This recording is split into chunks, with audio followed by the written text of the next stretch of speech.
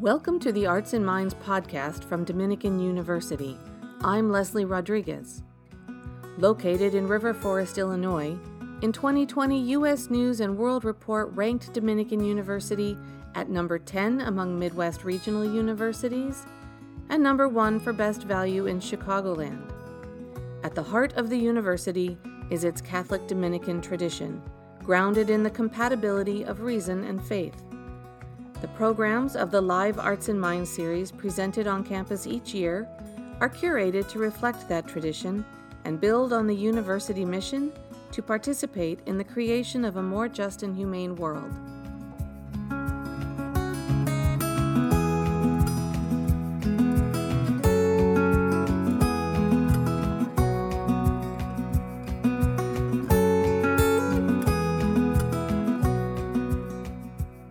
Today's episode is part 4 in a 4-part series delving into the recently published book, Preaching with Their Lives.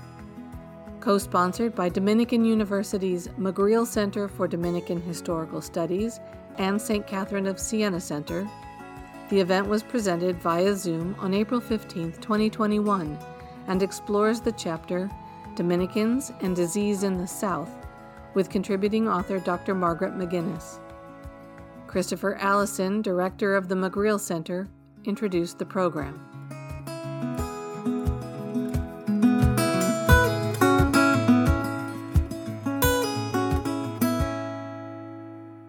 Okay, great. Welcome to our final talk of the McGreal Center lectures on Dominican history. And tonight we have the great honor of having Dr. Maggie McGinnis here with us today, who's also the editor of our new book. One of the editors was Jeff Burns, but the whole point of all these talks is to highlight the various essays that were put into the new book, which you can buy right now. You can buy Preaching with Their Lives at Fordham University Press. And if you've been tuning into all these different talks over the last few weeks, there's a great diversity of topics that have been picked up. We've been talking about Dominican contemplative life, especially among the monasteries, so that'd be primarily the women. We've talked about the sanctuary movement in California. And then last week we had Heath Carter from Princeton talking about the role of the sisters in trying to promote economic justice in the early 20th century. So I think that's reflective of the rest of the book as well, is that there is a great variety of things and all kind of focusing on the period of after 1850.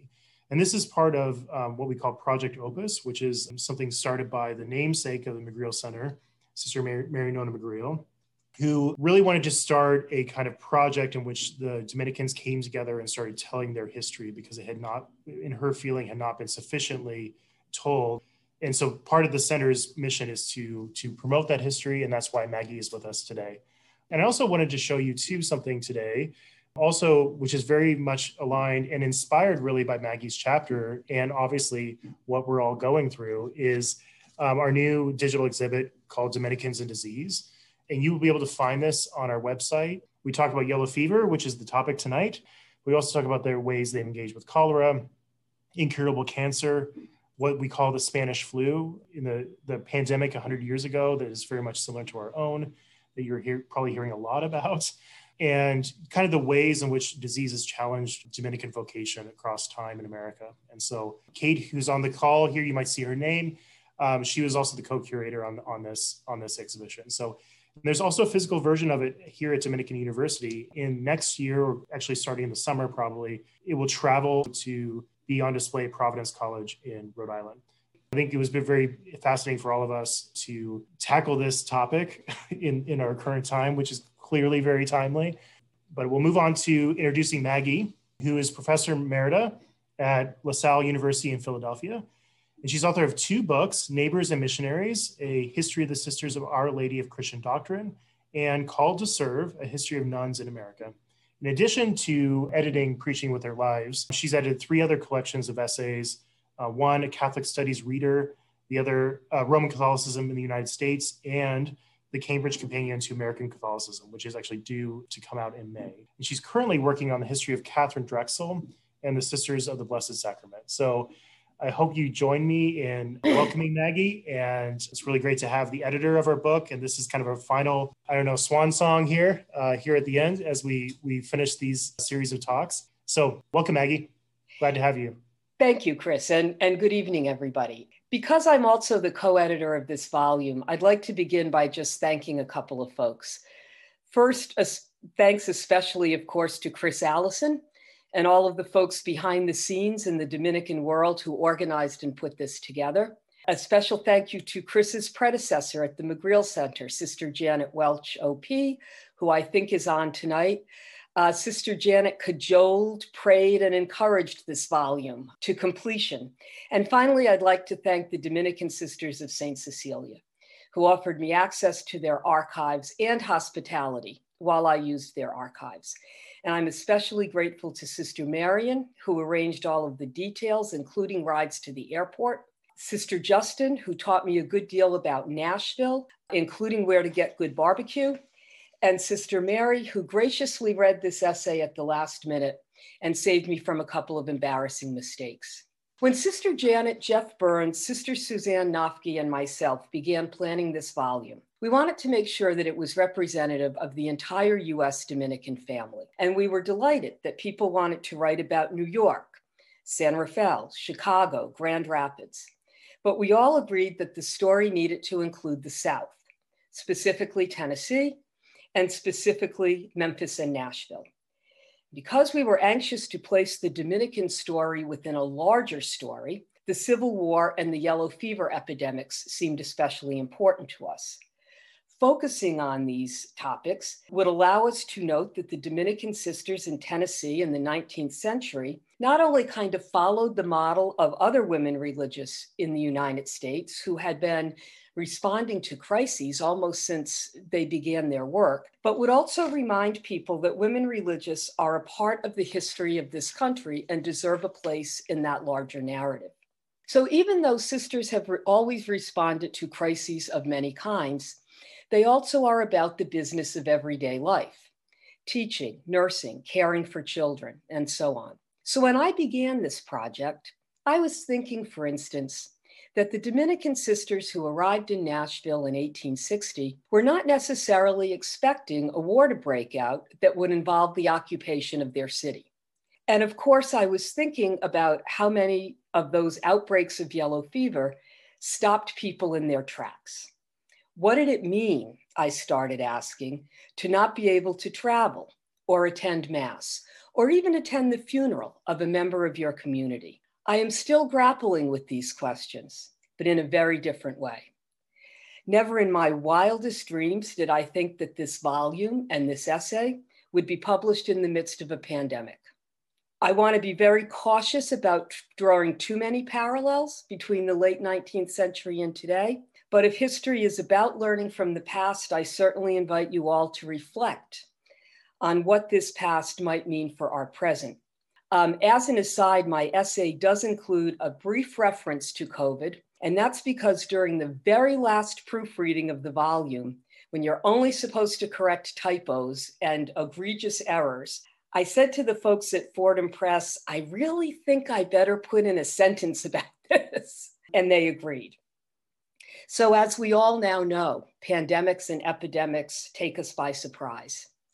We sometimes receive warnings.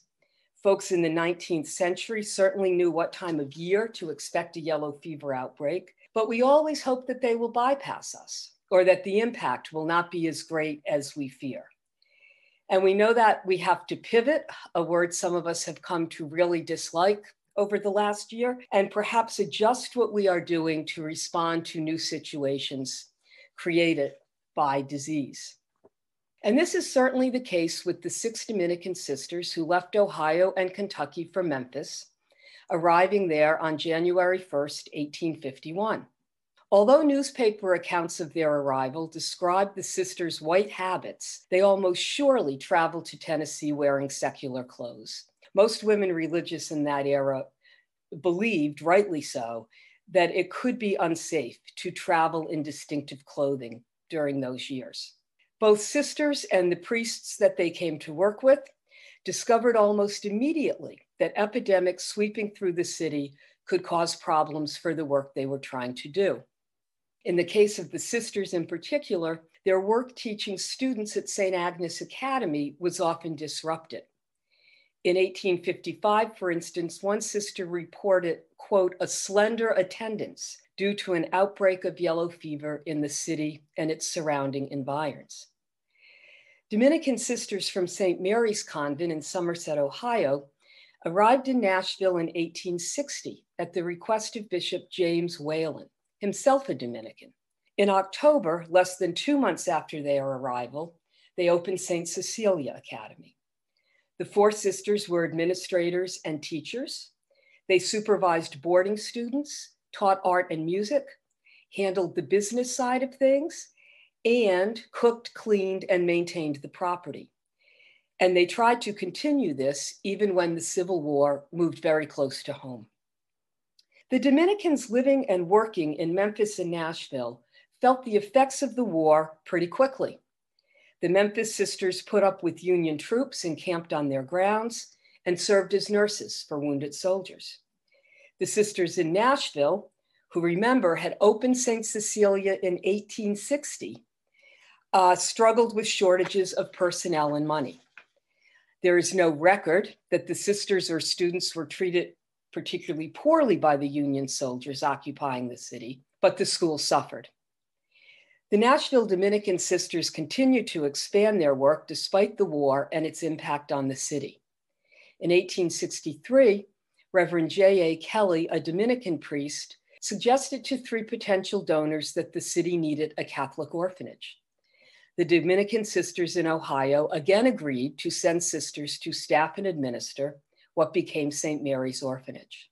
Outbreaks of yellow fever and one of cholera in 1866, 73, 88, and 89, and I am only naming 4, made it difficult for the Dominican sisters in these cities to return to a normal life after the war.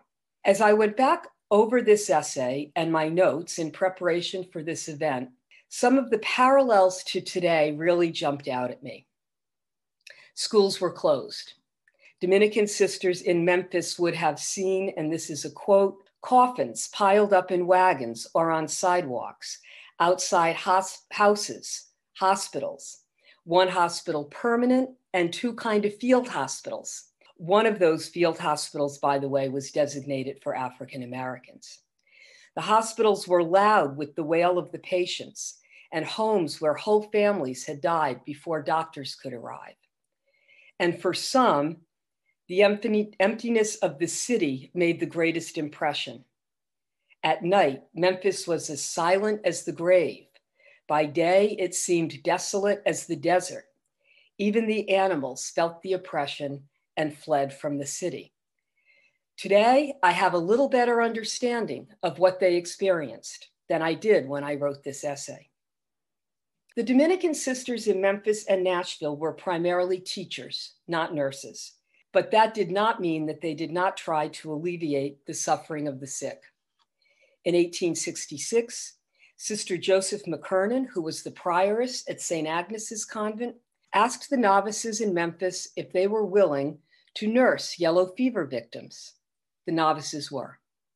Sister Agnes Ray, who developed yellow fever as a result of her work with the patients, died a few hours after professing her vows. When yellow fever broke out a few years later in 1873, Sister Joseph herself was the first member of the congregation to die from the disease in that particular epidemic. She and 2 other sisters, including her biological sister, all died within 12 hours of each other and were buried immediately. The Dominican sisters in Nashville also worked with victims of cholera and yellow fever in 1873, working with the Robinson Society that was charged with reporting cases to nurses and city officials. They served as a model for other Nashville residents who then volunteered for this work after seeing what the sisters were doing. In 1878, Mother Alfonsa, the superior of the Dominican convent in Memphis, was away when she heard that yellow fever had again broken out. She quickly told the novices to move to Nashville, hopefully to escape the worst of the epidemic. But by the time everything had been arranged, it was too late. Mother Alfonsa returned from her trip to find that some of the sisters were sick with yellow fever, and some were so sick that they had already received last rites. Even those who remained healthy were faced with very difficult situations. It was almost impossible to plan funerals and burials for the deceased. When Sister Veronica died, for example, Mother Alfonsa ordered a coffin and was surprised to see the hearse drive up without it. The funeral director told her that Sister Veronica had to be buried immediately by orders of the city. There was no time to order a coffin. Mother Alfonsa and Sister Rose followed the hearse, asking the driver to stop at St. Peter's Church. But the only priests there were sick, and no one was available to celebrate a funeral liturgy. Other sisters did not even have the luxury of being kind of formally buried by an undertaker. When Sister Bernadine died, quote, they carried her on the mattress and laid her in the room opposite the chapel. The following morning, a service took place, and Sister Bernadine was then taken out to be buried. Quote, under the circumstances, nothing more could be done. These epidemics, unfortunately, did not prevent some people from expressing anti-Catholic sentiments. Newspaper articles, for instance, accused the sisters in Memphis of abandoning the people they had reputedly come to serve. To counteract those accusations, Sister Mary Thomas organized sisters who did not have yellow fever and sent them out to visit those in need, Catholic and non-Catholic. They did what they could to nourish the living and to help bury the dead. War and epidemics have a way of ending. At least I keep telling myself this.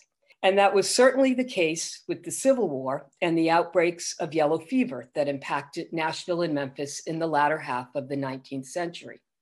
Dominican sisters in Memphis and Nashville went back to doing what they came to do: teach and shelter children whose parents were either dead or unable to care for them. And today, St. Agnes Academy, now St. Agnes St. Dominic, I believe, and St. Cecilia Academy are still educating students, and they have adapted their teaching to the realities of COVID-19 rather than war and yellow fever. I suspect the sisters in the 19th century were too busy dealing with the immediate situation to write much down. Some chroniclers even had trouble determining the names of all the sisters who died during the epidemic, although thankfully we can now identify these sisters so that we can remember them in our prayers and in our histories. So to end my remarks, what did I learn from this essay?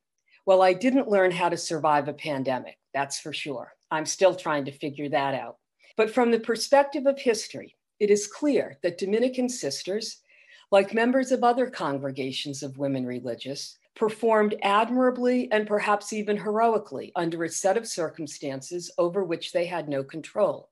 And their story needs to be placed within the larger context, not just of American Catholic history or the history of women religious, but aspects of American history that focus on war and epidemics. Thank you. Thank you, Maggie. That was really great. And it gives us a good amount of time to kind of have a discussion about all these things. I think your story about having no coffin for a sister who's died, you get these little hints, I think, in this current pandemic.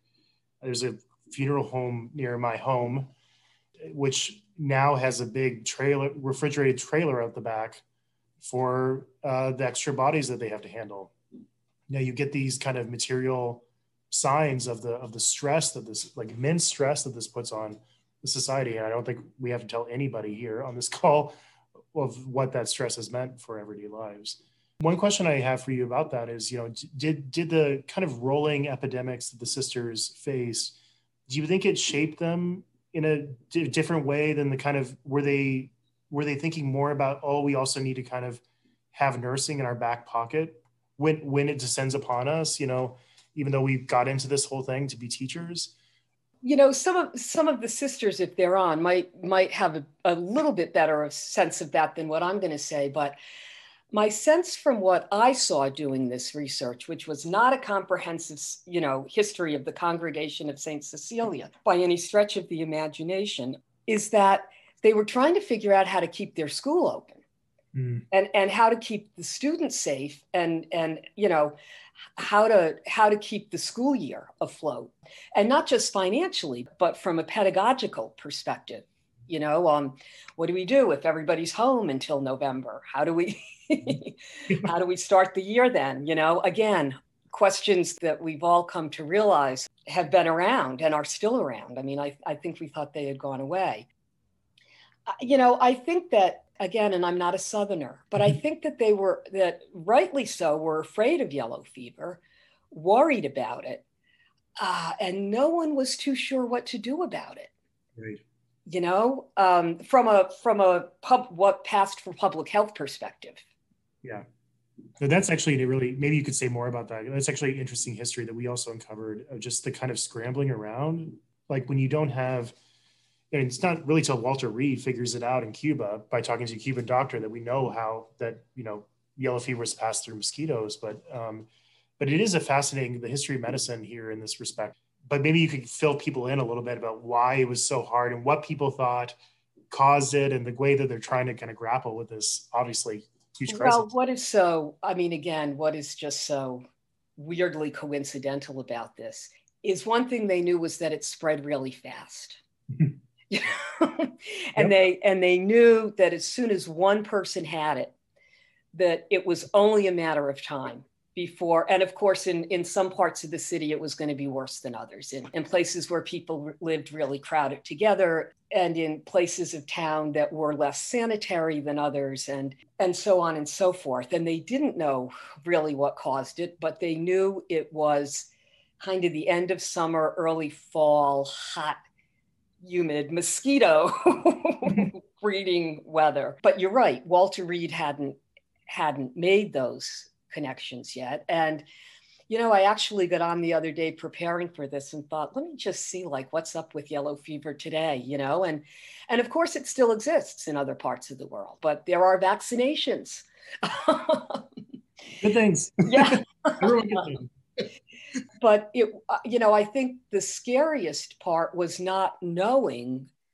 I mean, there could be no cases one day and 5 the next, and 100 the next, and 200 the next. And, if you follow that graph that the New York Times puts out every morning about the cases and the numbers, but there were no newspapers or public health agencies or whatever to put those figures out. So no one could get a handle on it. Yeah. And even you see some pictures from Frank Leslie's and so forth around the epidemics, and you see just even the doctors who are working with them, they're wearing masks, a lot of them, right, because they think it's airborne, and they just don't really know. And it's right. One of the greatest images, which we actually unfortunately could not get a better image of because of COVID, which is so ironic that we couldn't order up a better image of this historic source because the libraries are closed, but is of a Dominican sister on her knees praying for frost. Yeah, because that puts the mosquitoes to sleep, or kills them, or they lay their eggs. Right. Again, they knew it went away when the weather got colder, and so you wanted a cold winter. Again, from Chicago, something odd for you guys, somebody from Chicago to think about, but you wanted a cold winter, right? Yeah, and actually, we were surprised actually how rich the visual sources were around yellow fever, because there was a lot of interest in, I don't know, even to a Dominican archivist, I'm on a listserv with them, and there's also been effort among them just to kind of document the crisis. I think you see that impulse there early too, even if you can't write everything down. There was a feeling that we needed. This was a moment that was worth recording. Yeah. It was also, in Philly where I am, it was a major severe epidemics as well, although a little different timing wise because of the way the seasons run. Well, we're in the past now, but maybe I could zoom us to the present, I guess. But you talked about reflecting about pandemics, right? So what's your reflection about, having studied a pandemic or I guess epidemic in the past and thinking about the present? You've sat on this for a year. I know you've been homeschooling your grandchildren. Yeah, he's back in school. That's that's really good for all of us. One thing, as a historian, you always really kind of want to know how people feel, but you can't know how they feel. And now I think I do know how the sisters felt, at least, I mean, without trying to put words in their mouths or feelings in their hearts. But I think I do know how they felt. And I think I do know how, that sentence I read about the city being deserted. I mean, I remember being on the Schuylkill Expressway in Philadelphia because we had one morning to come in and get our stuff out of our offices, and it was empty. It was like Sunday morning at 6 a.m. And so I think I have a better sense of how they felt.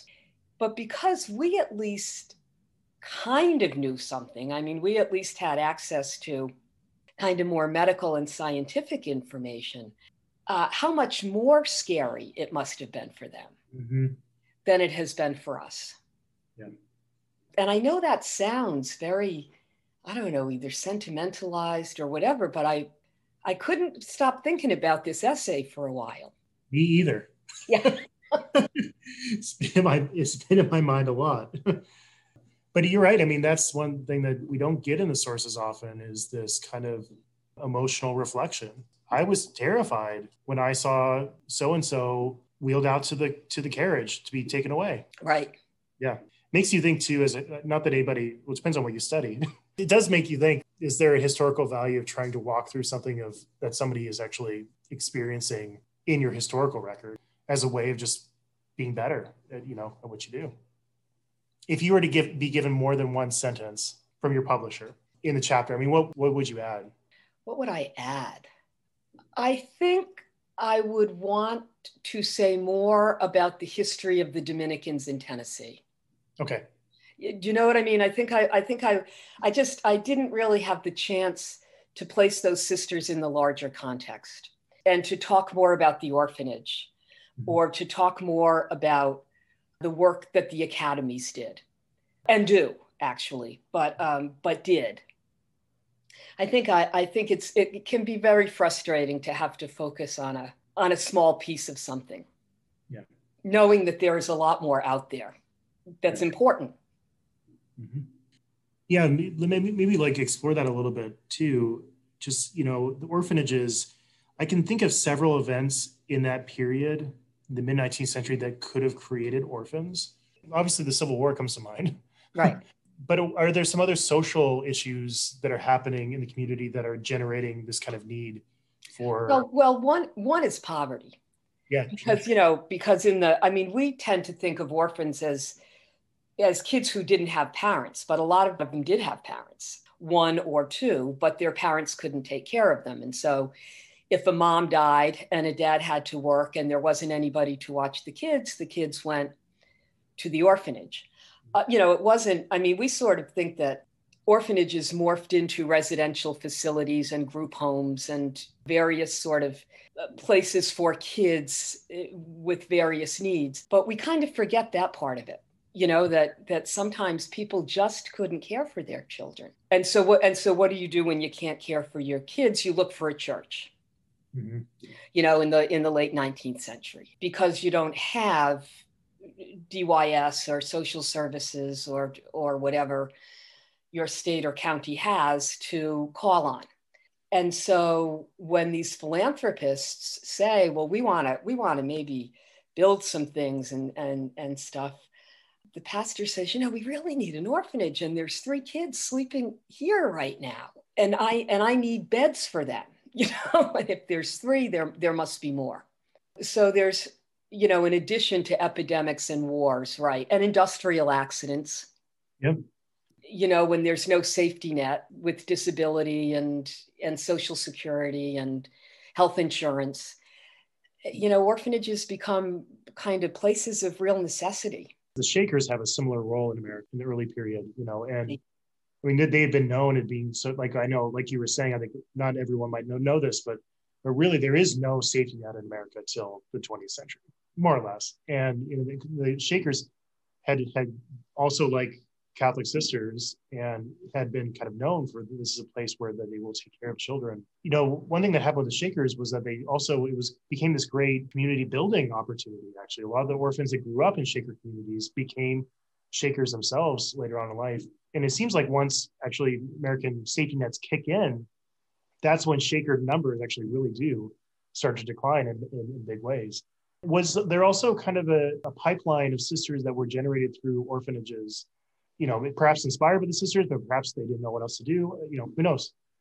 Right. Well, so you're right about the Shakers. And if I'm remembering correctly, when the children the Shakers cared for turned 18, I think, they had the option to stay or go.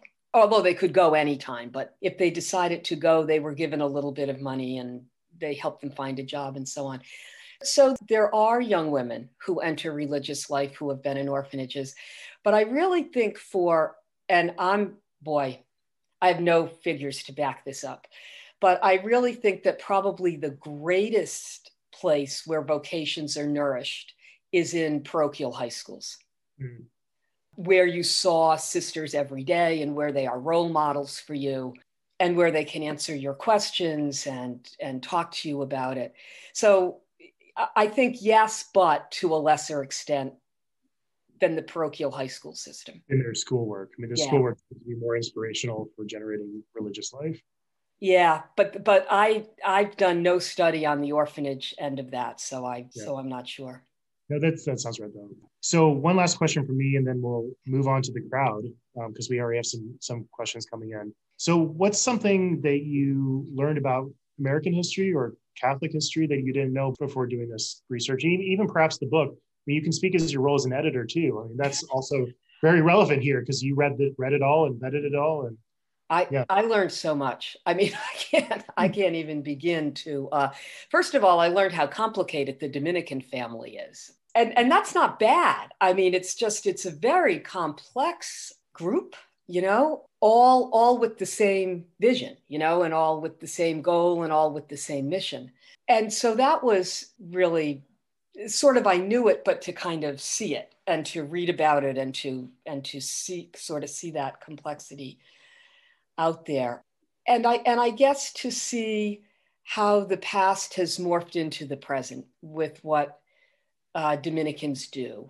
Growing up, I grew up right near Providence College, so I kind of knew something about Dominicans, but not a whole lot. I wasn't educated by Dominicans. But to see kind of that past and present together was really kind of made me think a lot about context and about religious communities and, sort of more than I normally was doing.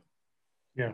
No, it is fascinating for me too to learn more. And I think Kate, who's here, our intern here at the center, she's been working on a kind of adjacent exhibit to help people walk them through the Dominican order because it is complicated, but it is also has a unity to it around certain kind of charisms that are fairly consistent as you look around the country, which is interesting. So we'll move to the crowd here. I have more questions too, but one of the questions is, would the sisters not have been emotionally and physically torn by the tension of taking care of their orphans and school children on the one hand and caring for the ill? Yeah, how can you be in two places at once? And what is your first responsibility? And one of the things now, this is not a Dominican story. This is a Daughters of Charity of Emmitsburg story, because the Daughters of Charity nursed at Gettysburg, and they nursed Union and Confederate troops because their mother house was right. It's literally Emmitsburg, then Gettysburg. You cross over the Mason-Dixon line and you're in depending on which direction you're going, you're in one of those two towns. And that when the war was over, they just went back to their classrooms. It was okay. We needed to do this. These people needed us and we went and we did it and now it's done and we're going to go back. And so I think that while I'm sure that some sisters were torn, I also think that there's this sense among women religious that includes Dominican sisters that if we can, we go when we're needed. Right. And so we do that and then we go back. I'm not sure I can say too much more about it than that, but that sense of being willing, when the novices are asked to nurse yellow fever patients and they say, yes, we will, because we are here to serve. We're here to serve God and others. And this is what God and others need from us right now. Yeah. And feel free, those of you who are in the audience, to send more questions if you have them. One thing that struck me too about this question of disease and sisters and friars too, this is the case also in the Spanish flu epidemic, where there's Kentucky sisters are going to really what kind of the mountain region of West Virginia and Eastern Kentucky, and it creates these situations where people are encountering sometimes Catholics for the very first time. Mm-hmm. That happens in Philadelphia for sure. In the 18th, Black Protestants in Philly had never probably even really had close encounters with Catholics the first time. Is also interesting. I think there's a really great few pages in one of the histories of the Kentucky sisters where, they had been drummed up by local people that these women are kind of essentially the servants of Satan. And then they come and basically are helping their families. And I wonder too, if you see there's some kind of level of empathy for Catholic life that's generated out of these moments, or if it definitely is more exposure for sure. Well, the answer is yes and no, and I'll give you an example from each side. There's lots of cases during the Civil War of both Union and Confederate troops who had never come across a sister before, and saying, these Catholics aren't so bad after all, kind of thing. And the sisters, of course, didn't proselytize. They kind of evangelized by example. And soldiers at Vicksburg say that, soldiers at Gettysburg say that. It kind of crosses the lines. So that's the yes example. The other side of that is in my territory here. I live about 5 miles from a place where a group of Irish railroad workers contracted cholera in the 1830s, and no one would nurse them. And so again, the Daughters of Charity walked from Philadelphia 25 miles out here. And there's a lot to this story. They may have eventually been murdered, not the sisters, but the railroad workers. And no one would give them a ride, and no one would open their door to them because they were so worried that they had been in contact with people with cholera. And they kind of thought that if they weren't sick, they must be kind of the devil, because if they had taken care of these people, why wouldn't they be sick? And these are the same sisters who were kind of feted by the city for nursing cholera patients in the city's almshouse. Mm. But once they kind of stepped sort of out of bounds and went to this group that were kind of despised to begin with, they're living in kind of a labor camp and they're building a railroad, and nobody knows really who they are or who their families are and where they live, then they're not seen as such heroes. Yeah, for sure. And I think we forget too how truly also like a lot of immigrants from Europe, the Irish included, are really racialized in the 19th century to a point where they are seen as completely other to the American project. Yeah, exactly. And so, you kind of have that going on all over the country. I mean, I just use the example because there's a historic plaque 5 minutes from my house that talks about it. So I kind of think about it every day, but that's going on all over the country, that kind of back and forth. And so the same sisters that, in Nashville and Memphis that people are kind of expressing anti-Catholic sentiments about, when they're bringing orphans out to Nashville and they can't really get off the train because of the epidemic and so on and so forth, and people are helping them, so there's kind of both things going on at once. Yeah. Do you have any sense of the sisters' political sympathies of the Civil War? I've kind of wondered about that, and I don't, because they came from Kentucky and Ohio. Right. So yeah. I don't know. I mean, I'm sure they weren't happy that troops were camped on their property. I mean, no matter what. But I don't know. And I wonder if, somebody in the audience might have a better sense of that.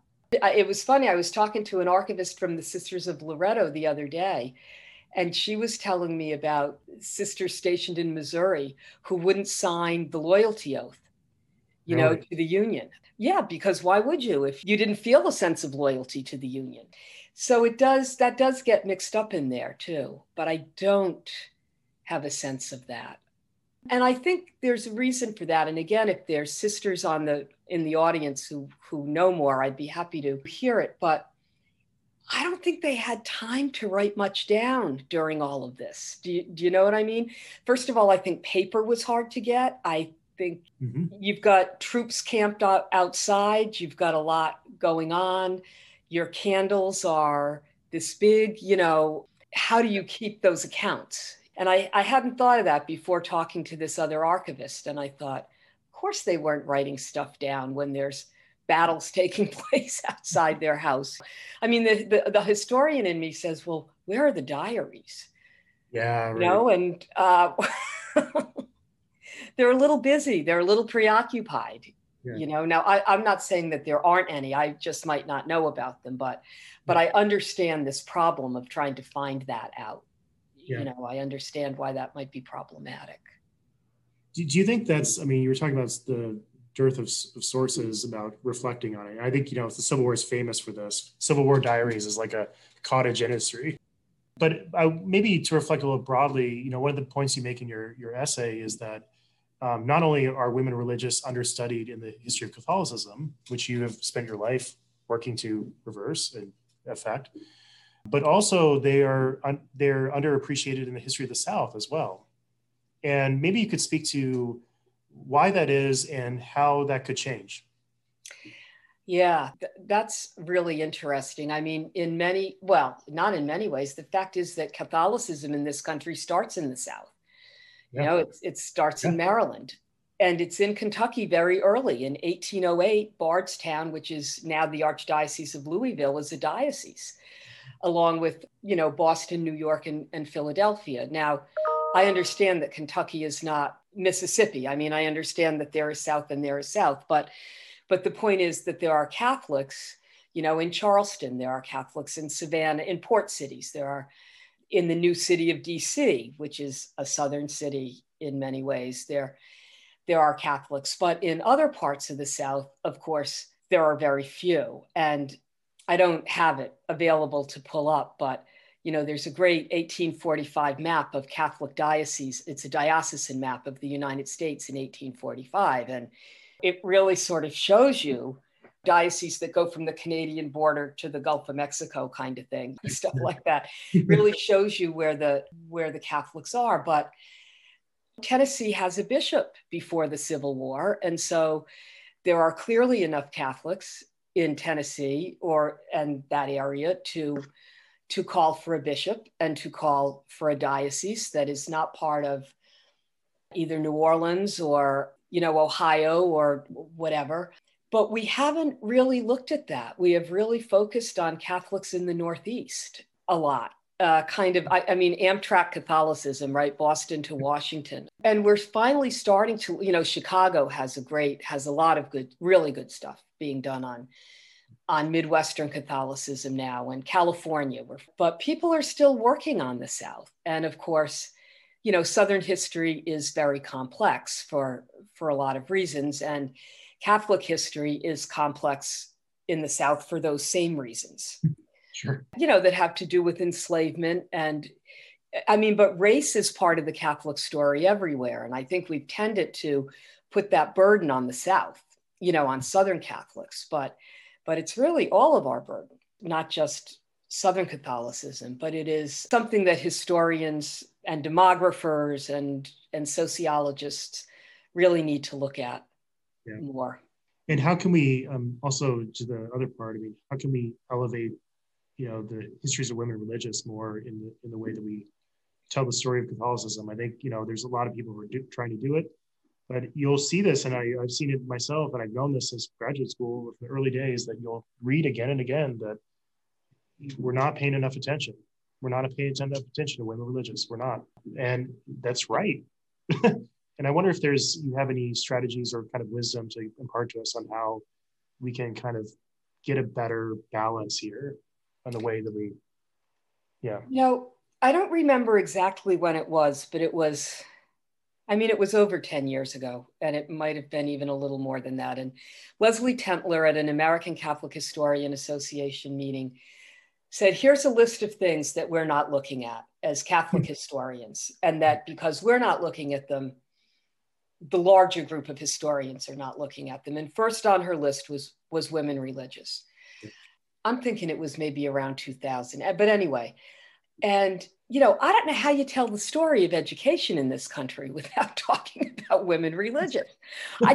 It is beyond me. I don't know how you tell the story of higher education, not just elementary and secondary. And I don't know how you tell the story of healthcare without talking about not just Catholic healthcare, but specifically women religious, which is not to say there weren't men, priests and men religious who are also running. I mean, I'm at a Christian Brothers school. I mean, they also kind of get left out of the mix. We have not been able to crack that. I mean, we have just not. And I think that now, as conversations in American history in general, right now are kind of beginning to focus a lot on issues related to race for what are kind of very clear reasons. If you caught the news tonight, that Catholic historians are now saying, you have got to put us in this story. You cannot tell this story without us. And by the way, there's all these other stories you can't tell without us as well. And, some of those stories about race are not good stories, for any religious denomination, not just mine, or for any group, not just mine, but there's still stories that have to be told and that we have to learn about. And to kind of flip this back to the question you asked before, Chris, the first sisters in the United States are Ursulines in New Orleans. I mean, now it's French at the time, it's not US territory, but when it becomes part of the US, they write to Thomas Jefferson and they kind of say, you're not going to take our property or our school or anything, are you? And Jefferson writes back and says, no. But again, where are the Ursulines in New Orleans history? You know what I mean? It's kind of, it's sort of left out all over the place. And, even this book is, it'll be interesting to see what the non-Catholic, not non-Catholic, but the secular response to the book is. Yeah.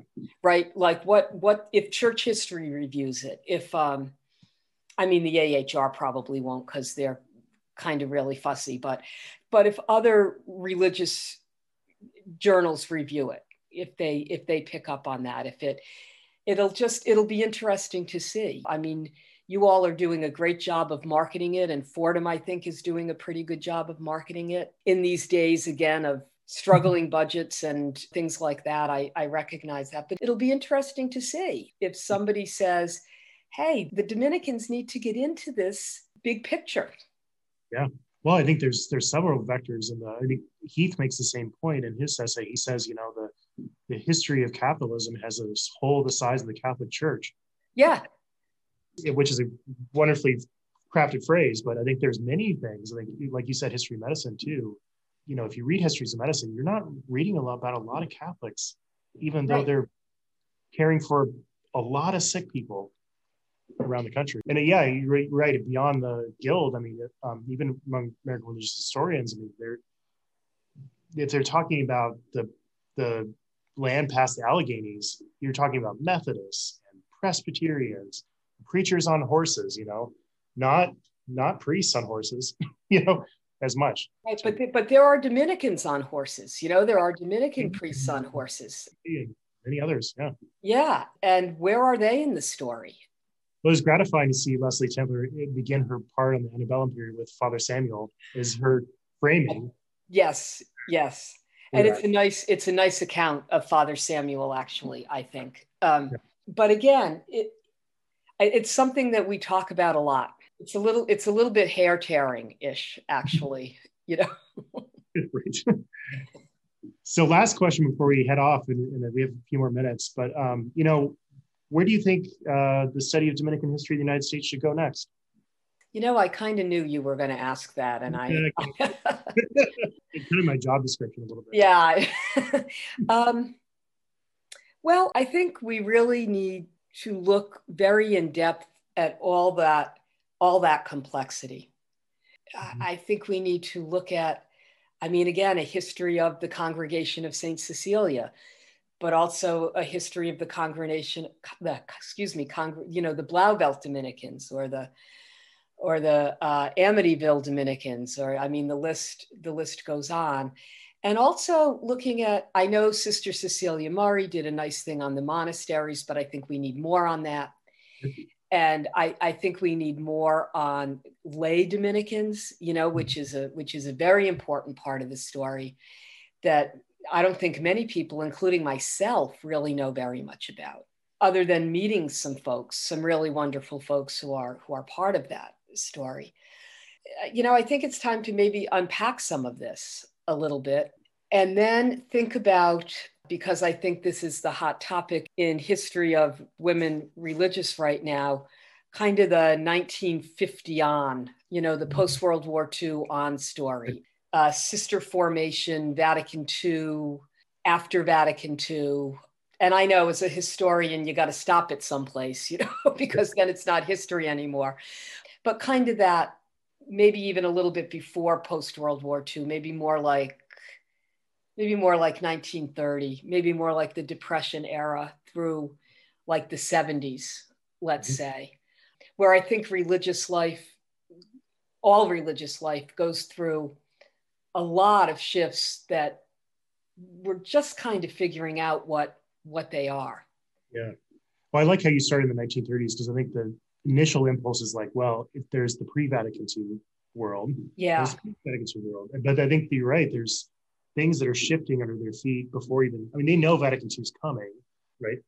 Right. And I think in many ways, women religious anticipated it more than other groups, both pro and con, which is as it should be.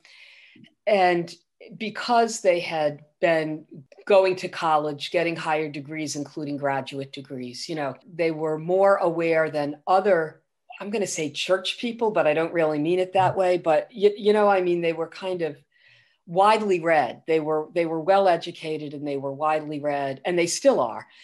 And they kind of understood what was going on. Well, I'm glad you said that about also that period as being crucial, because I think this is my last plug for the evening, and I'll stop plugging things. But, one of our focuses of our National Dominican Oral History Project is to focus on that moment of great changes in religious life and ask people who went through them or knew people who had went through them to kind of reflect on what was different in 1950 versus 1975. I mean, a lot of things changed. And a lot of things changed. And so fortunately, that's all the time we have. Thank you, Maggie, for all your time. And thank you for inviting me. Yeah. And thank you for your editorship of this book and shepherding it to completion. We're very grateful for that. And if you want to work on another one, just let me know. Okay. I'll call you. Okay, great. Well, thank you everyone who's on. I know we have visitors from Nashville and